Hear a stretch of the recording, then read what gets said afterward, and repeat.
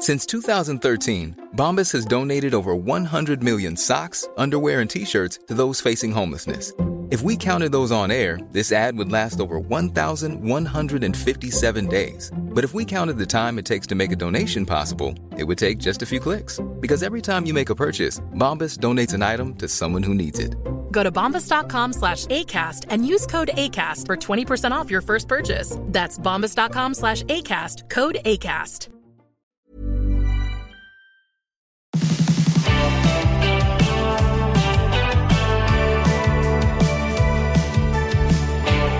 You may have thought to do the noble thing about investing for your kids' future with various investment apps or investment platforms. Well, one of the things we're talking about today is what do you do if you've had a significant loss on the investment account? We'll unpack that. We're also going to talk about self-managed super funds and whether you should move your super to a self-managed super fund, and all is not what it seems. But today, our Tuesday show, we can't do this without our new show partner, Sphere Home Loans. Now, the biggest myth out there in money land when it comes to mortgages is that you need a mortgage broker where you live, or you need to get a mortgage broker where the property is that you're going to buy. If it's interstate for an investment property or you're moving interstate, that is not the case. The team at Sphere Home Loans can talk to you wherever you are in Australia, whether you need a first home, a refinance on your existing property, or perhaps you want to buy an investment property. Just search Sphere Home Loans or click the link in the show notes and they'll be able to help you wherever you are. My name's Glenn James and this guy is John Pigeon. Welcome to the podcast. Let's get it on.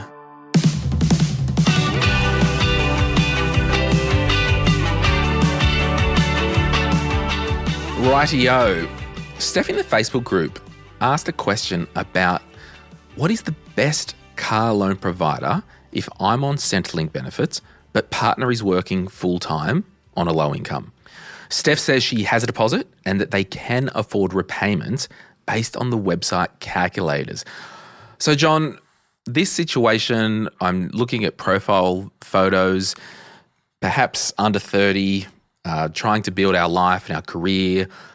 Steph is on Centrelink benefits. We don't know the reasons why, and that's okay. It's a legitimate thing for many of us at different times.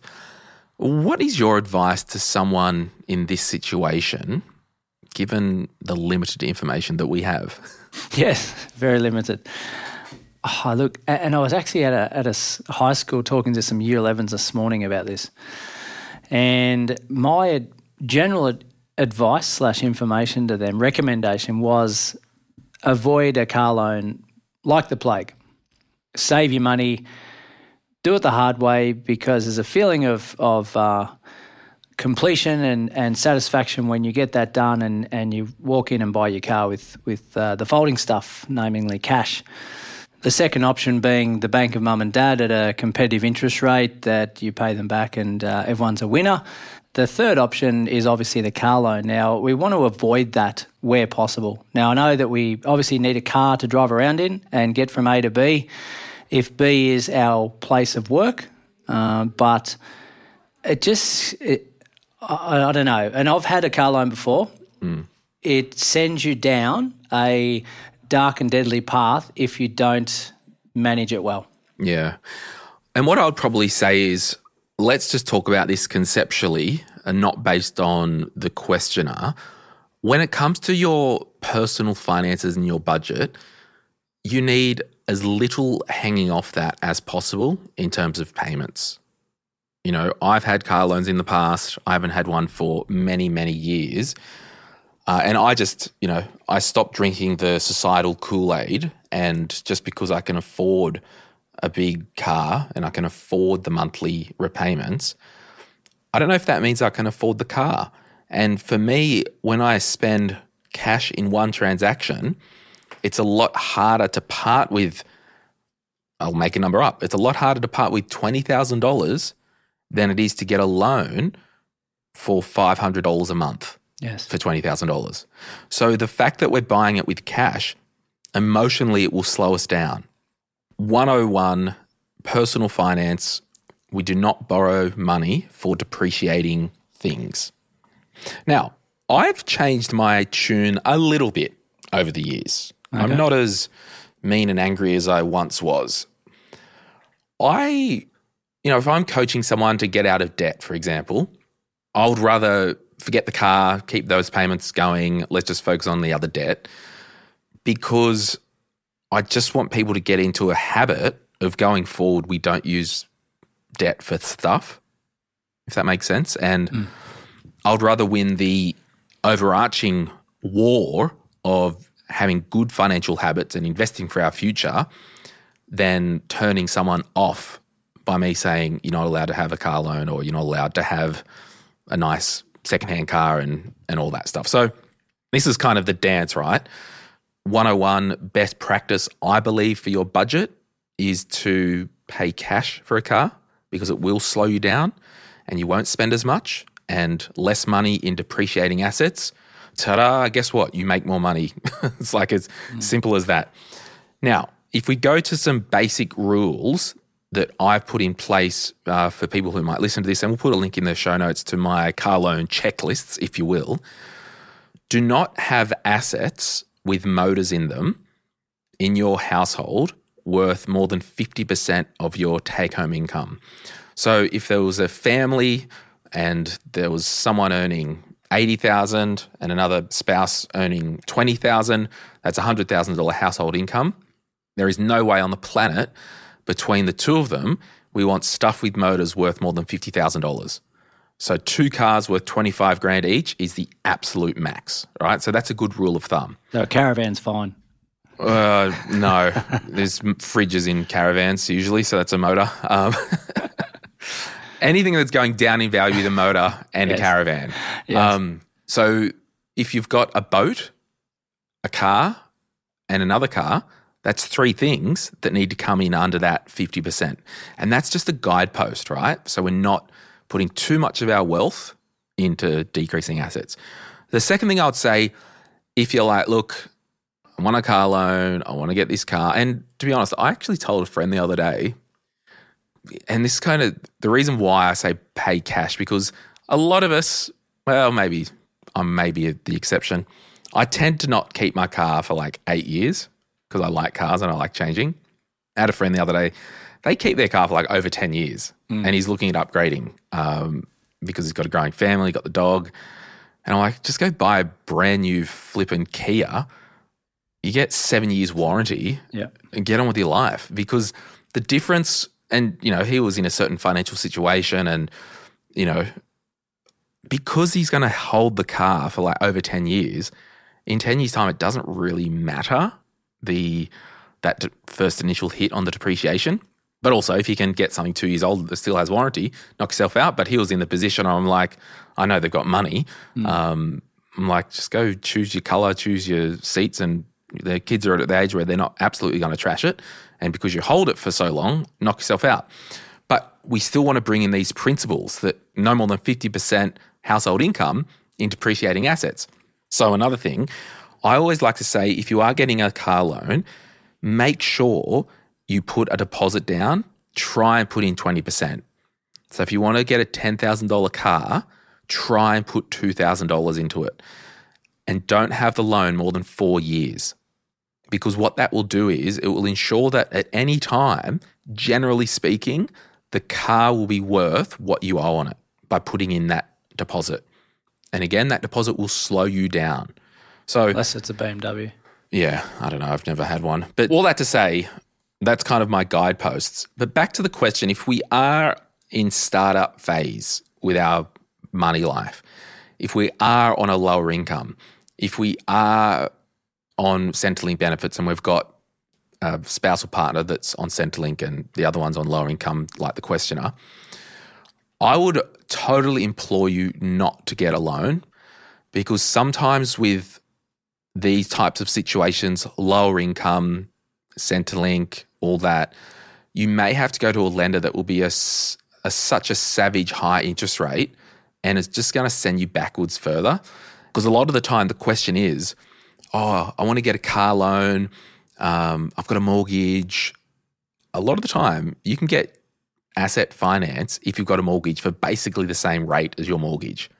So that's kind of why I do have a bit more grace and all that. I personally don't do loans because it slows me down, but if you do have a mortgage, you're probably better off to get a 4-year loan, so at least it's separate and you will pay it off over 4 years, not refinancing the home and paying it for 30 years.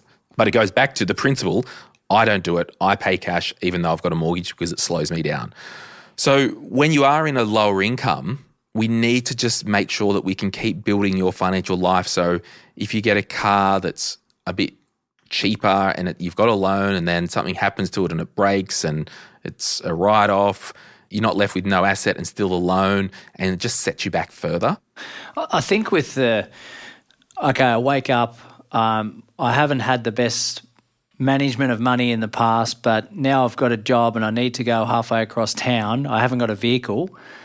What do? I've got no money in the bank. Then, okay, we need to create a situation where I'm trading my time for money. I go and get myself a job. If I need to get a $5,000 car loan, then knock ourselves out because it's for income producing purposes.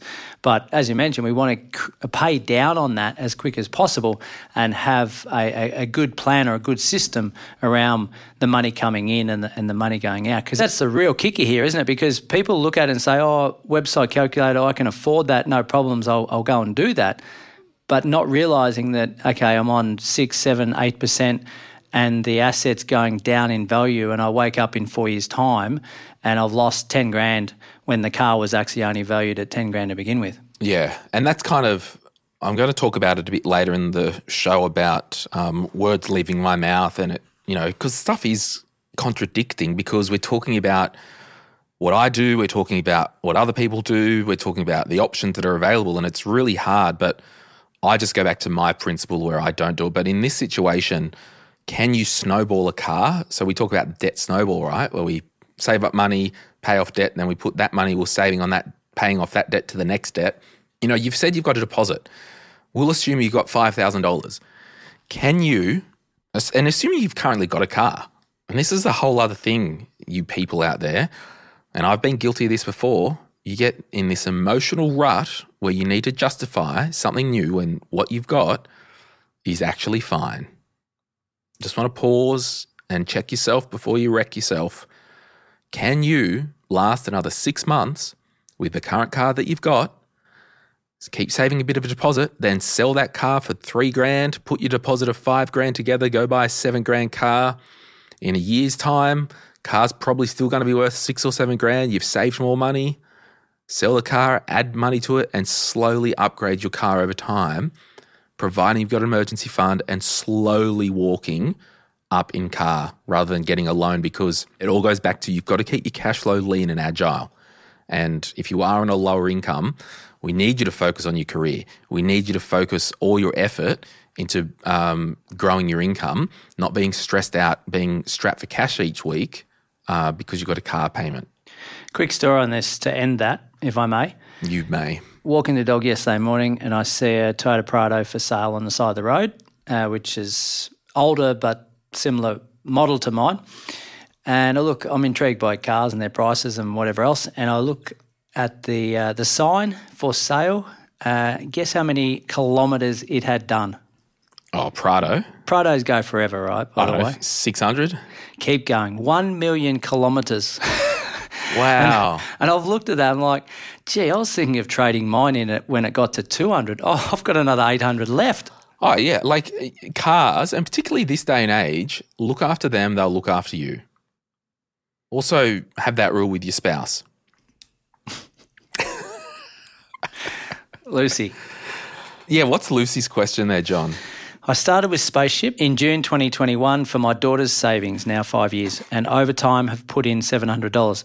There is now $520. I'm wondering if I should take the $520 and put it in my daughter's Great Southern Bank, which I made for the 5% interest. I don't plan to keep adding to Spaceship and I'm being charged minimal fees. I just wondered if I don't plan to add anything, would the $700 even come back and make significant profit, or is it better to just use the 5% interest with GSB for my daughter's savings as she grows up, access probably around 16 to 18 years. I'll add money to whichever account, bank account or investing account, is going to be the most profitable for her. Thanking you.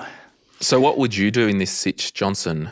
Look, for my kids' stuff, I'm a big set and forget type person. It's like, well, okay, it's going to do what it's going to do, up, down, sideways over the next, as Lucy mentioned, like 15, 16 years. Let's just continue to do its thing and not fluff around with it and try and find something that's going to outperform it. But, that's me personally. What are you doing? Well, I think Lucy, like many other Australians, had a really good lesson in diversification when it comes to Spaceship and their investment app and platform. Spaceship is effectively an active managed fund with an app at the front. And, Lucy's probably had up to a 30% loss because there was such a high concentration to tech stocks. And, before, during COVID, the Spaceship portfolio was going up 30% a year. And everyone's like, oh, it's doing well, need to get on this. But some people might have not known that it was highly concentrated to like the NASDAQ 100, which is like the top tech stocks, right? So there's some diversification lessons there. You've got all international, mainly international. And full disclosure, I actually haven't looked at the Spaceship PDS for some time. So you've got mainly international, you've got 100% equity, you've got mainly tech. And that's a lesson in diversification. So based on the exact question, what I'm probably doing is just leaving it in Spaceship. Even though you're not convinced about the product and its performance? Like, do you feel that recovers over time? Well, yeah, it will flow into my next question, but I think structurally there's nothing wrong with investing in tech stocks if you understand what you're doing and all that stuff. It'd be like someone said to you, John, I bought a holiday apartment and it's taken a bath. Do I just piss it off now or just hold on for the next 10 years? And you know what I mean? Like structurally there isn't anything wrong with the asset class. It was more of a timing of when it was purchased and maybe not understanding the whole portfolio. Yep. So you got a couple of options, probably three. I'll make up three options. I'll try and make up four. And I do these on the spot. And everyone asks me, how do you prepare episodes? I'm like, I don't. That's half the problem / half the appeal. Number one, do nothing. Continue building cash in the bank account, as you said. The second option is do nothing and put any new money into a second investment app or something like that that is more diversified.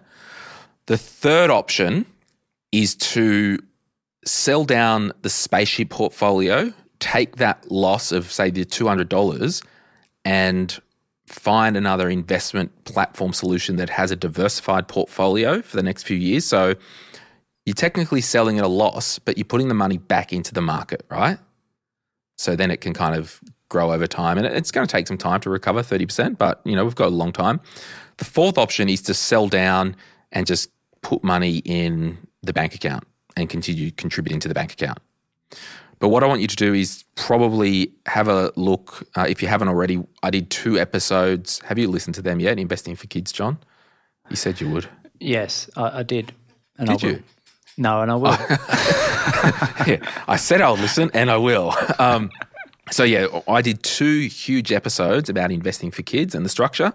But that's what I mean. Like, I think it's okay. And this is for the sake of $200 of a loss, it's not changing your life based on a household income of 80 to 100 grand. Like, we take that as a diversification lesson. We go, went a bit too hard, didn't 100% know. So I'm okay for a $200 lesson, but there's certainly no harm in leaving it on that platform and letting it recover over time. Or there's probably a fifth option. You lean into the Spaceship platform. You lean into understanding what you're investing in, and if it floats your boat, keep investing into it.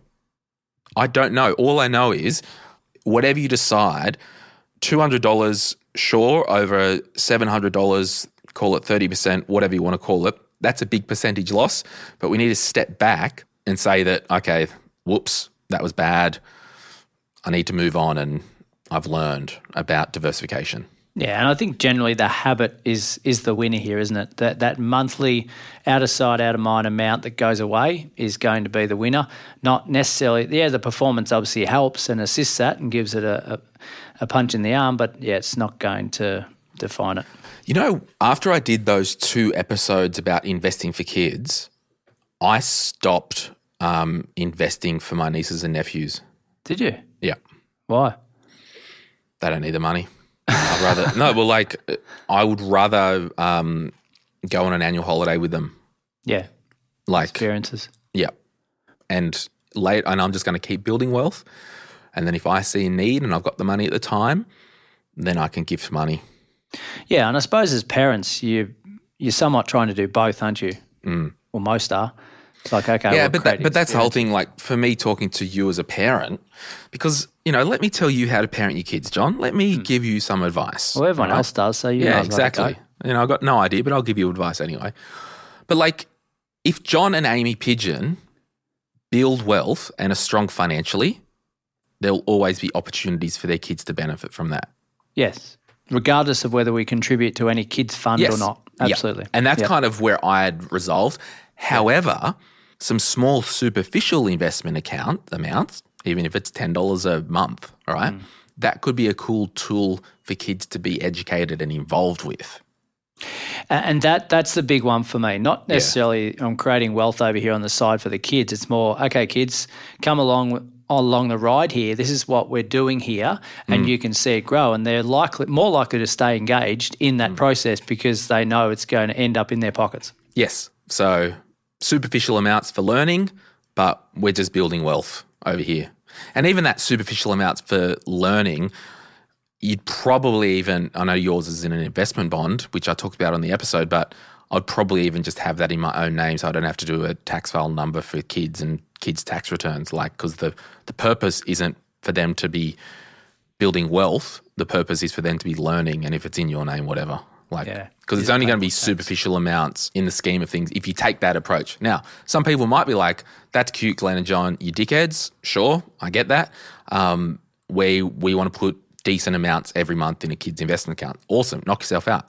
Go back to that, the question we just talked about. Once you're educated and you understand and all that and you make a conscious choice, knock yourself out. We can't tell you what to do otherwise. In saying that, if we are dickheads and we want to contribute larger amounts, it's pretty exciting to look at how much you contribute and what it's going to be worth in 20 years' time. If you're starting off when your child's 12 months old and then they turn 21, it's quite an interesting exercise. Okay, so get this. Do you know what I'm going to do if I do something like this? Because, John, I'm almost getting to my 40th year. Wow. Okay. You vibe me? You vibe? Sort of. That was years ago. Yeah, so you're basically past this stage. I like the idea, if I was going to spawn and populate the earth with little Glens, spread the seed around and all that stuff, what I would probably do, given that I am at the time when I spawn, I will be well over 40 because I'm not doing it in the next 10 minutes or probably next 2 years. I would probably set up a separate super account in my name just for the kids and put the kids as 100% binding beneficiary. So if I die, the estate planning sorted, they've got that money. And then after age 20, I'll be over age 60. Ta-da, tax-free withdrawal. So that is a legitimate option, people, if you are spawning the earth and you are over 40. So the moral of the story, don't have kids till you're plus 40. Well, maybe. Yeah. We'll take a little breaky break. We'll pay the bills and we'll come back right after this. If you're after personal financial advice, don't get it from a podcast. If you would like help based on your own personal situation, head over to sortyourmoneyout.com. Click Get Help and we'd be happy to introduce you to one of our trusted advisors. Our panel of advisors, mortgage brokers and accountants work with clients all over Australia so they can connect with you wherever you are. That's sortyourmoneyout.com and click Get Help. Wow. Nice. Yeah. What you're hearing are the sounds of people everywhere putting on Bombas socks, underwear, and T-shirts made from absurdly soft materials that feel like plush clouds. Yeah, that plush. And the best part? For every item you purchase, Bombas donates another to someone facing homelessness. Bombas. Big comfort for everyone. Go to bombas.com/ACAST and use code ACAST for 20% off your first purchase. That's bombas.com/ACAST, code ACAST. Why don't more infant formula companies use organic, grass-fed whole milk instead of skim? Why don't more infant formula companies use the latest breast milk science? Why don't more infant formula companies run their own clinical trials? Why don't more infant formula companies use more of the proteins found in breast milk? Why don't more infant formula companies have their own factories instead of outsourcing their manufacturing? We wondered the same thing. So we made ByHeart, a better formula for formula. Learn more at byheart.com.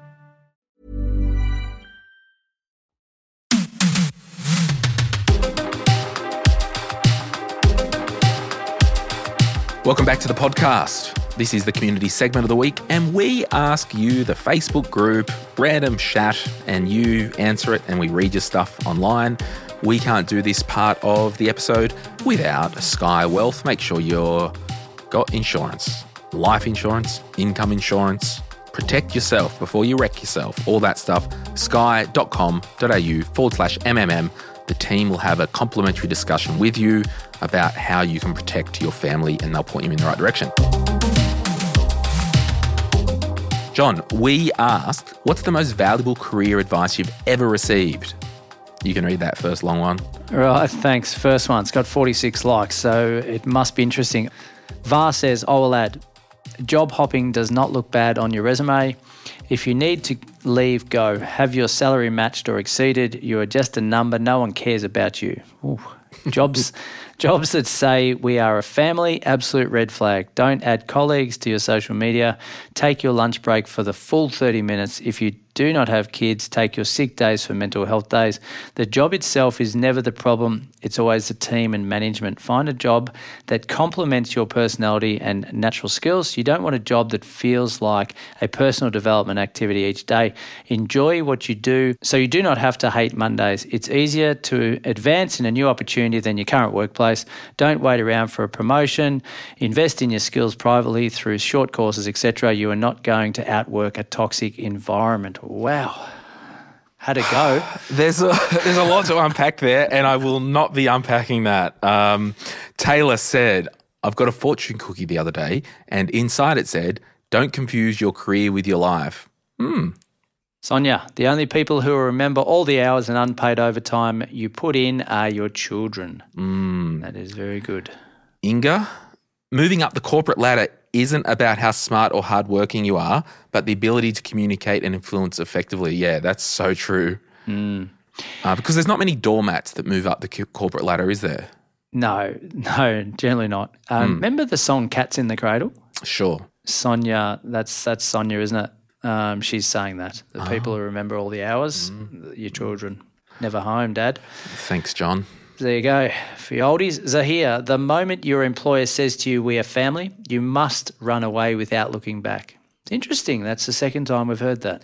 I've made it a thing, like my team, we're not family. This ain't a family. It's a business and we're team members. Well, some people don't talk to their families, so that's cool. No. Barry, stress is like a rocking chair. Gives you something to do but gets you nowhere. It's great career advice. Alexander, always put your interest before job. You'll be replaced within a few days if they need it, and you're not going to be able to replace time and effort you wasted there. So this is I think it's a very interesting one. Jess said, build a trust circle. When you get given feedback from someone you don't respect, so like John, if I give you feedback, you go to seek honesty and another opinion from that trust circle. So you might go to Amy, you might go to Jay, you might go to Tim, all your people, and be like, oh, Glenn said this. Is it like yes or no? Well, all those people you've mentioned, I know I'm getting honesty from them, that's for sure. Absolutely.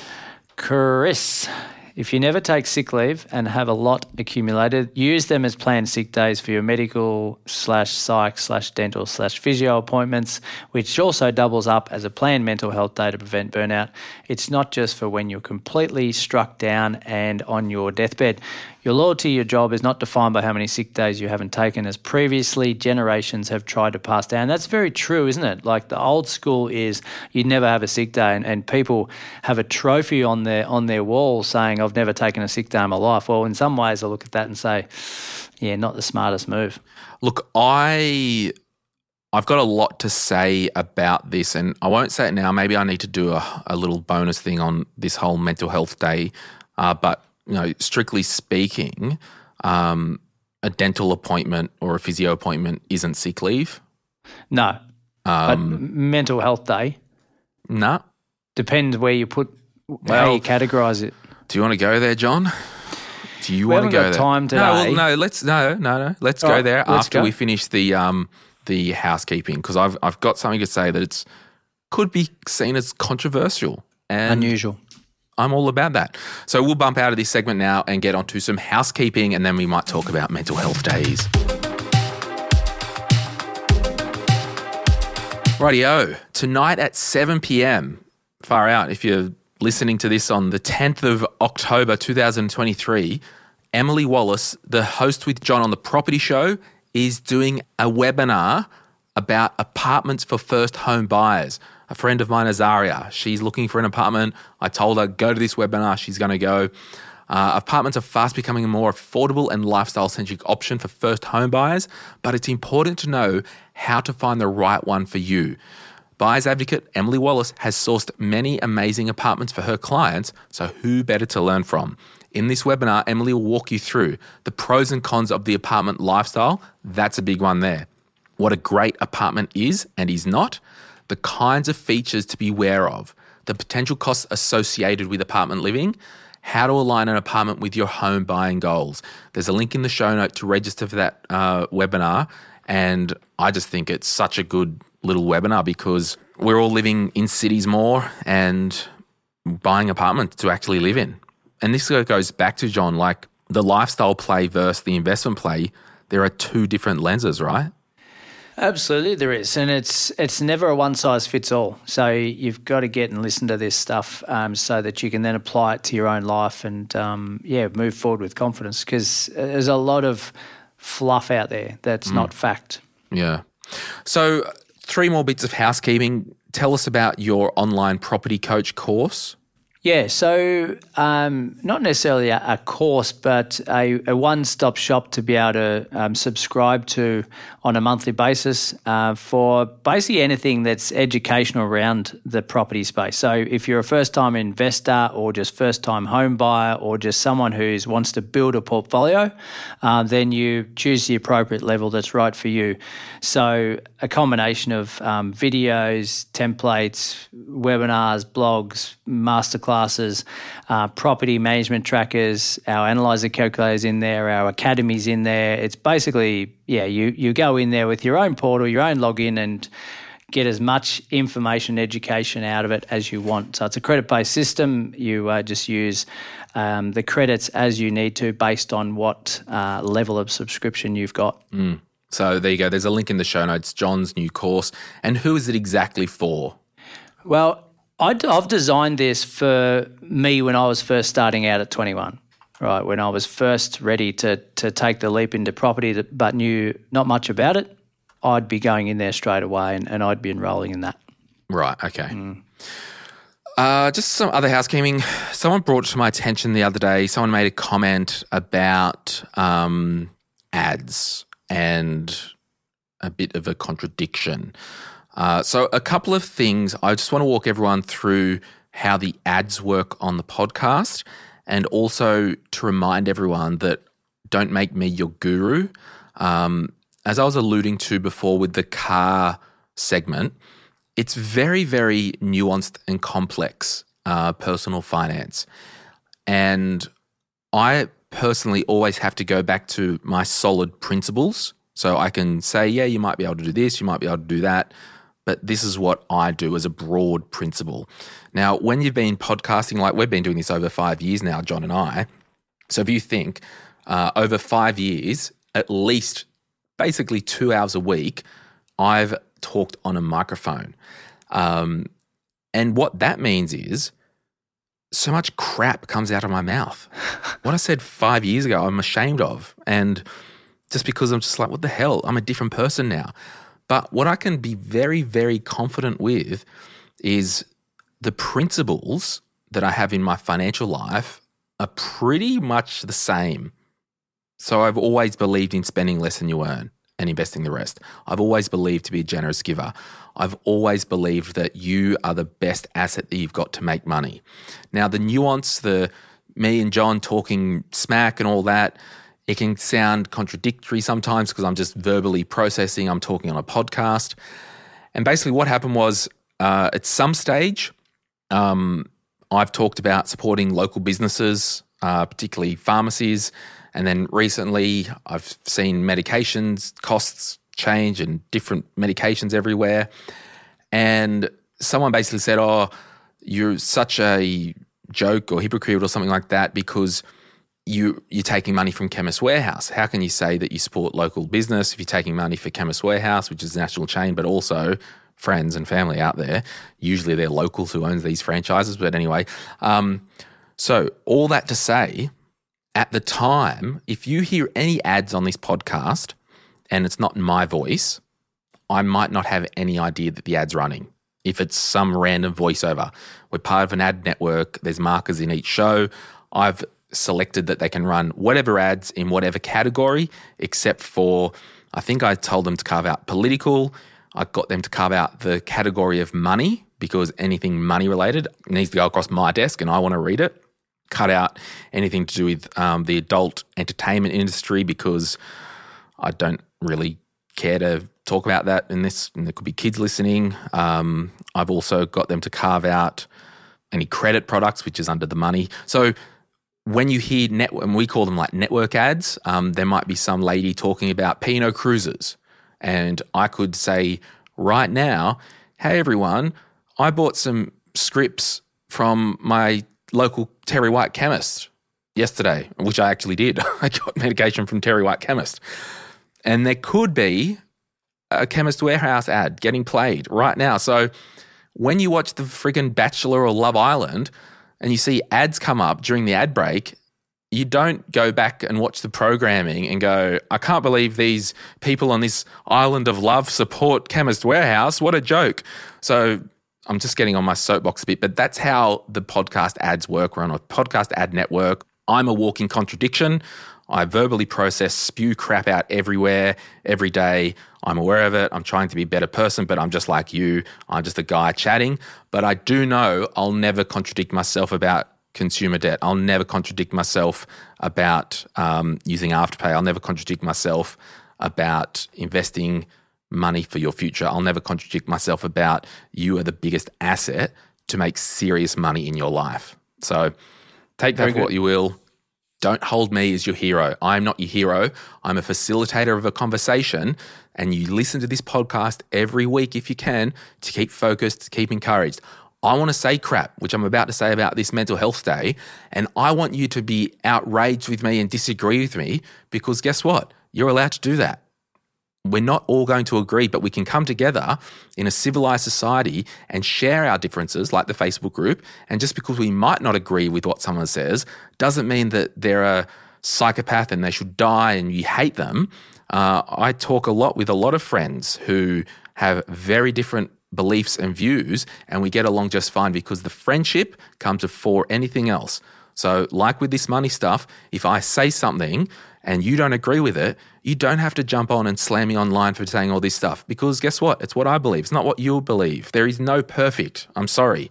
And I just needed to say that because the more podcasts we do, the more shat that will be coming out of my mouth, and I'll probably get cancelled for it one day. But hey, right now, these are my principles. This is what I believe, and it's okay if you don't agree with me. And I don't want an audience that agrees with every word that drips out of my mouth. Mm. And he's still young, ladies and gentlemen. Like, he's not yet 40, so he's still got some learnings. He really does. Stick with him. And just another thing. He's a good, authentic guy. And just another thing, with the Facebook group, if you promote your own stuff, we just delete it. The reason why there's a no self-promotion rule is various times people have reached out to us and had an issue with a real estate agent or a mortgage broker or someone like that. Like, oh, we learned about it from My Millennial Money. It's like, no, you didn't. Some random told you about that. Not my problem. But if we recommend you to a mortgage broker like Sphere Home Loans who are supporting the show or any of our other preferred advisors or brokers, at least if things don't go to plan, I categorically know that the companies that we deal with will own it and fix it. Simple as that. And John, you know a problem that I've had recently. I've shared it on the podcast. I didn't mention what industry or what company and all that. long-standing relationship. They dropped the ball. They fixed it. I've still got confidence in that because that's the character that you need to look for when dealing with professional services. Buttered it in the nip. Sure. Rightio. So this mental health day thing, Rach and Jesse, my team, I actually remember the conversation. We were in Nashville at a cafe, barista parlour, and they asked what my policy was on mental health days. And I jokingly said, yeah, I've got a policy. You get 2 a week, Saturday and Sunday. Like, that's your mental health day. And then like joking, back off. But from my view, and this is where you might not agree with me, number one, if you're ill or you're sick and you can't work, you do not need to tell your employer when you say, I'm unwell today, I can't come in, it's a sick day. So you don't actually have to tell your employer that, okay, everyone? Number two, I don't like when I see, photos on Instagram, I'm laying on a beach, well-deserved mental health day, the meme of it and all that stuff. I don't like and this is probably more employer-centric, and I have been an employee before and I didn't heaps abuse the system and max out my sick days and all that. I just genuinely think if you can't work because you're sick, have a sick day, you shouldn't feel guilty about that. But in terms of mental health day, from an employer's point of view, namely me, I'm really concerned if you need a mental health day because of the environment that I've set for my team, and I shared this with my team, because if you're so stressed out, it either means you're overworked or you're not in the right fit, and that's causing mental anguish, right? So my whole thing was and is with the team, I don't like to run the team on more than, say, 80% at any time. There will be times where we have to bump up to 100%. There will be times where we have to push 110% for a short period. And this afternoon, John, if something newsy breaks that's money related, we need the team to drop everything. Let's record a podcast and let's get it up before the commute home. So there are times like that. But it's a bigger problem if your work is causing you stress because you're overworked, it's maybe a toxic environment, unrealistic expectations, and you need to take a mental health day because of that. That's a problem. Now, when it comes to actual mental health and, you are a person who's going to work, I don't think it's fair that you outsource your problems to your employer to fix. And what do I mean by that? I mean, are you going to bed and getting a good night's sleep every night? Are you looking after yourself like eating well, exercising and all that? We can't outsource our problems to other people to fix. So, I don't know. It's probably pretty scandalous, all this stuff that I'm saying. I believe if you do have a medical appointment, a dentist, psychology appointment, a physio appointment, that's not a sick day. That's personal leave. In our business, we've done a 4-day work week now, and the expectation, when and if possible, is to do life admin on a Friday. And 100% I know as a leader and as an employer that there are specialist type of appointments that have to be done on a Tuesday because that's all you can get. I get that. So as an employer, we've made the rule, because we're pretty autonomous and all that, if you need to be away from your desk for more than 2 hours, you take half the day off as annual leave. So that's kind of what I think about this whole mental health day thing. If you're not mentally well and you haven't been for some time and you're not coping, please see your GP. It's not your boss's responsibility to give you the day off to rest if you're not looking after yourself. And looking after yourself means I'm going to my GP. There is a problem and I need to get some help. So take that for what you will. That's just from my experience being a person who has legitimate mental health issues and is medicated. Delicious, delicious venlafaxine.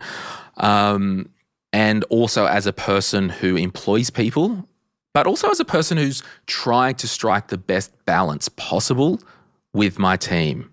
But I've just got a real problem if it's like, I'm overworked, I need a mental health day, photo on Instagram, just couldn't be bothered today, I'm just at the beach having a mental health day. It's like, well, Mondays don't suck, your life sucks. Yeah, no, and I think we're on the same page there. We came in from maybe a different angle before the break. I think it's all in the framing and the whole employer versus employee. It is. You're right. It's striking a balance, but I think sick days, mental health days, personal leave. Let's just call it a life day and say, righto, this is what we've got for the year, and we can use them on what we need. But if we've got the respect within the group that we're working for, then we'd use them for our psych or our physio or masseur or whatever it is, just to make sure that we're running full tilt. But I think we call them sick days, so naturally we're saying, well, we need to be sick. If you're not sick, you need to be coming to work. But it's actually a life day, isn't it? Because I know... No, I would disagree. Okay, well, what's happening in Amy's instance at the moment, she's like, okay, I need to take these appointments, but I can't get in because of the Monday, Friday thing, and it's not open Saturday, Sunday. So when do we take them, right? And do we use up our holidays, which we've got kids, or where's the balance in that? So there needs to be some flexibility in that, but lying on a beach is a different conversation. Yeah, so... And that's why I've tried as hard as I can to strike the balance. And I'll drill into it. Like, as an employer, to give a sick day, it's because someone is unable to work because they're ill, right? So you got sick days and you got personal leave. Yes. So personal leave by the book is holidays, annual leave, paid annual leave, personal leave. Yep. And you're entitled to X amount per year? 4 weeks a year, yeah.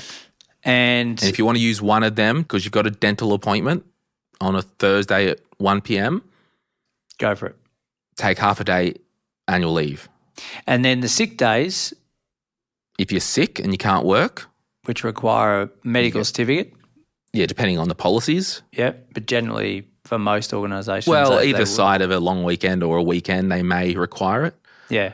I actually don't. I've never asked for one in all the years that I've employed people because it goes back, and I get it. Like, I'm a small business, everyone. I'm not corporate. I basically, I don't even log sick days because I like to think I employ people that I trust. And, if someone is sick for more than the 8 days a year, they're legitimately sick, and I'll do everything I can to support them. Yeah. But if you've got an individual who is taking the piss and they've got no more sick days and they are doing the Instagram sick day, mental health day thing, taking the piss, well, they're going to get found out pretty fast in our business.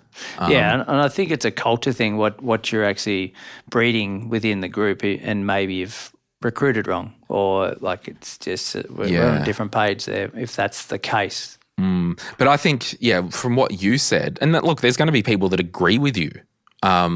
But for me, in that situation, that's why I've basically said, if you've got to duck out from your desk on, like, number one, life admin on a Friday, but if you've got to leave your desk or your work for anything that can't be done on a Friday for more than 2 hours, because I'm okay with someone, I've got to duck down to the doctor's, I'm away an hour and a half, I'll just work back an hour and a half, all good, get your work done, don't care. Yeah. That's fine. But I've just made the decision if it's more than 2 hours, I just want you to take half a day of annual leave because I don't want you to come back and work 4 hours into the night to make up for it.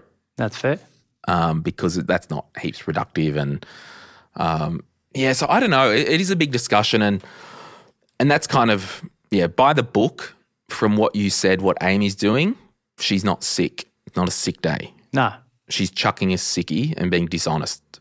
No, she's just not doing any of it and getting more and more frustrated. No, sorry, what do you mean? She's not prepared to take a sick day for things that she's not sick for. Yes. But you're saying, and this is important, you're saying there needs to be maybe 2 personal days a year that you can just... Correct. So if I was the controller of sick days or life days at New South Wales Department of Education, yes, I would say, everyone. Okay, you've got, I don't know, I'm just making up a number, 5 sick days a year, and I think there's 7 or 8. Okay, so let's call it. Okay, if there's 10, I'm going to cut that in half and say you can have 5, and the other 5 are life days. Just go and do what you need to do, and just come back fresh and organised, and you'll be more productive in the workplace. Yeah, and that is the dance. And actually, Shell just interviewed recently, last month, Tim Duggan on the Career podcast about the future of work and how messed up it is, because this is crazy. Like, yeah, and I know I'm pretty hard line, but it's just because I'm a bit sometimes black and white, and you just don't. I don't think as an institution you want that culture of people quote unquote chucking sickies. No, and I think it rots at the head. We need to go back a step to find out where that went wrong. We shouldn't have had a culture that's forced people to go and do that. We've lost some respect or something somewhere along the line. Anyway. Yeah, because I just like, I just don't log sick days, and I probably do and should because of, I don't know, statutory things just in case, but I don't care. Like, everyone in our team, everyone's highly trusted by me. Yeah. But I know that we're not a big corporate. So does that mean, like, if Amy does need to go to a dentist specialist or something and it can only be Tuesday at lunchtime or Tuesday at 1 p.m, what does she do? Well, John has to kick in and do it for her if it's involving the kids. Like, I was going to say, what, you grab the pliers and fix the tooth? And this is more to my point. It's like not poor old me trying to fill the void. It's more, okay, Amy needs to see a chiro or physio about something. She can't do that because of the system. So now what? She has to go and just be a less efficient operator within the organisation. Yeah, so but what I'm saying is, in practice, she's now a school teacher full time, right? Or she's back at teaching. Like, in practice, if she did have an appointment that was at 1 p.m. on a Tuesday, in practice, what happens? Does she take leave without pay or say, I've got a personal thing? She'd have to take the whole day as a teacher. You can't just say, I'm going to have a half. Yeah. Which probably just swings into where sickies come about. Yeah, that's right. Exactly. And they see them at the local horse races. But this is the whole discussion about the world and the economy that we live in. You know, the 9 to 5 production line, go to work, die, go home. It's just not the same. And that's why, like, I love the 4-day work week, because I think it helps the team. Yeah. Shell was actually saying they should do that with schools. Like, do a longer days, a longer day, and have Friday off or something. Yeah, I agree. No, it's a good concept. So just on this thing, we'll move along. Actually, you know that first question from VAR, that big rant about no one cares about you, you're just a number, blah, blah, all that like hectic stuff. Not knowing, like, Rach sent this community segment through after we hit record and after I'd prepped this episode. One of the questions that I wanted to discuss was from the same person. I see. And they said, if one has been offered a job at a company that has offered working from home opportunities to the last worker, so I take that as the person who got the job before this person was offered that. Yes. Should you ask that it be written in your contract, or just assume it will have same provisions? This is for a leadership role. And then there's just another comment from Brooke, another question that's kind of similar. Would love to hear from people who have been able to quit their jobs. My ultimate goal is to work from home but still make enough to live. Would love to know what others have done. I really want to quit and I'm trying to find a way, so I'm looking for inspiration. We might actually swing back around to that. But just on this VAR thing about, you just have to put in writing. Like, if they said it and they are legitimate about it, well, put into the contract that my hours are X to X and 3 of the 5 days a week I can work remote. And I'd probably start changing the language, everyone, if you're doing this negotiation, that you don't have the language of work from home, have the language of remote working, just so you don't paint yourself into a corner, because you might want to have a long weekend in Melbourne and you live in Sydney or Brisbane and you're happy to just work from a friend's house for that Monday. You know, it's not home. Life days every day. Yeah, life days every day. So don't assume. Yeah, absolutely put it in the thing. Now, there is a difference between contractual obligations and company policies. Policies can change and they don't impact what the national employment standard is and any of that. And company policy example be anytime you have a sick day, you've got to provide a sick day certificate or a doctor's certificate. And that's a policy that they can change, and it doesn't really impact the employment contract.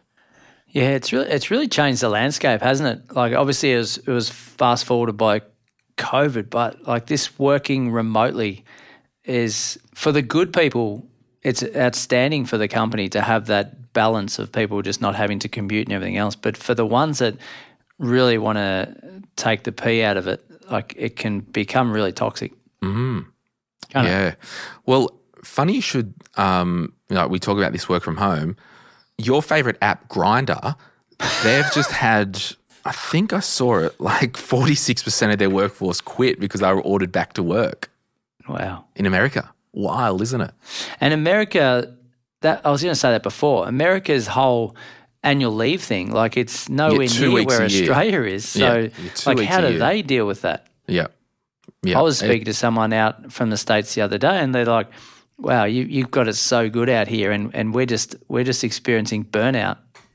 All my friends in the States, they don't have those 2 weeks off over Christmas and all that stuff. Everyone just works through. Yeah. So like we do have it pretty good relative to some other places. But that goes back to, when we wrote the career book, Sort Your Career Out and Make More Money, the whole premises of that and chapter 1 was on values, and particularly for VAR going to a new job, the best shot you've got at framing what you will accept is going to be when you start a new role because you're like, these are my things. And if you don't like it, and a lot of these community section of the week things, you look at some of this stuff, there's a values thread in there, what the company values in terms of their people and also what you value in terms of person. Especially if you've been headhunted. Yeah. You've really got that control to say, yeah, actually, I need to work remotely. It needs to be in the contract. I need X, Y, and Z. Yep. But interesting, just off the cuff here, it's for a leadership role and we're working remotely. So, yeah, I don't know about you, but if I'm leading or getting someone to lead a team, I'd probably like them in the office a little bit more. Yeah, maybe. Depends. It all depends. I mean, and this is the whole thing, like you're listening to here now and you're like, oh, I drive an ambulance or I'm a nurse. Like, yeah, that's cute. You're never working remotely from home. So I think it is all circumstantial. Yeah. But you're, if everyone else is in the office and your leader's working from home, there's an issue. I think. Yeah. Yeah, I would say they need to be present. Could be 3 days a week present. There is, if the whole team is in the office, sure, you probably do want a leader present, but I don't think you can lead well by not being present as well, and goes back to if the culture is set right. Yeah. Anyway, good career episode today. Yeah, we're here for it. So, and this other question from Brooke about, I'd love to hear who have been able to quit their jobs and are working from home, blah, blah, blah. So what Brooke is actually saying, what I believe she needs to have the right question is, I want to work for myself and I want to do that from home and make enough to live. I think. Although, yeah, I really want to quit and am trying to find out, yeah, okay, maybe not. Maybe that is, we don't know what Brooke does, but if no one in your office has ever worked remotely, can you ask the question, Brooke, can I work remotely 1 or 2 days a week as a trial? Can we trial this? And unfortunately, it may also come down to how important Brooke is within that company and is she replaceable? Because that's just the way life works. Higher up the chain, you potentially ask for more perks. Otherwise, I think it's 100% possible to just start looking for another role where you can work remotely. Yeah.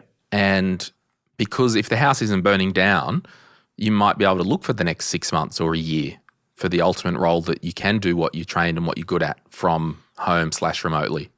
I was talking to someone in Sydney the other day. They were commuting an hour 40 each way. So that's maybe a Brooke example where, hell, I need to work from home here. This is killing my life. Yeah, wow. Well, we should probably just leave it there. I reckon keep those others for another day. Yeah, we got sidetracked, but hey, we're here for it, everyone. It's a good yarn. It really was. Well, we'll leave it there. Thank you, everyone, for listening. If you still are, we appreciate your support in everything you do. If you value our podcast, please forward it to a friend that you might think could benefit from this episode today. We really want to grow the podcast to get it into more ears, and the only way we can do that is from your generous forwarding. So thank you so much. You can hear John every Wednesday on the Property Podcast. Otherwise, we'll see you soon. My name's Glenn James, and this guy is John Pigeon. All right, bye-bye. Bye.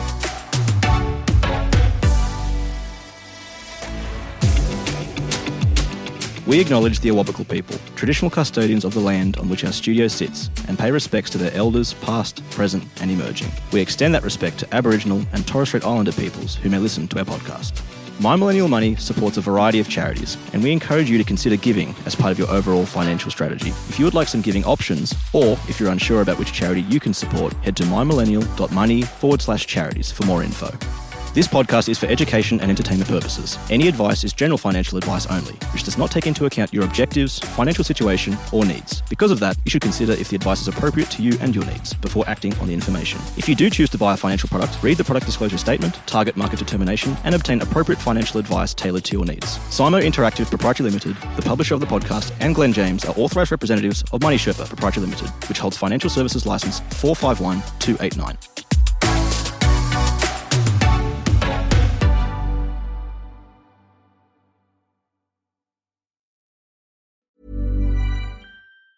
Planning for your next trip? Elevate your travel style with Quince. Quince has all the jet-setting essentials you'll want for your next getaway, like European linen, premium luggage options, buttery soft Italian leather bags, and so much more. And is all priced at 50 to 80% less than similar brands. Plus, Quince only works with factories that use safe and ethical manufacturing practices.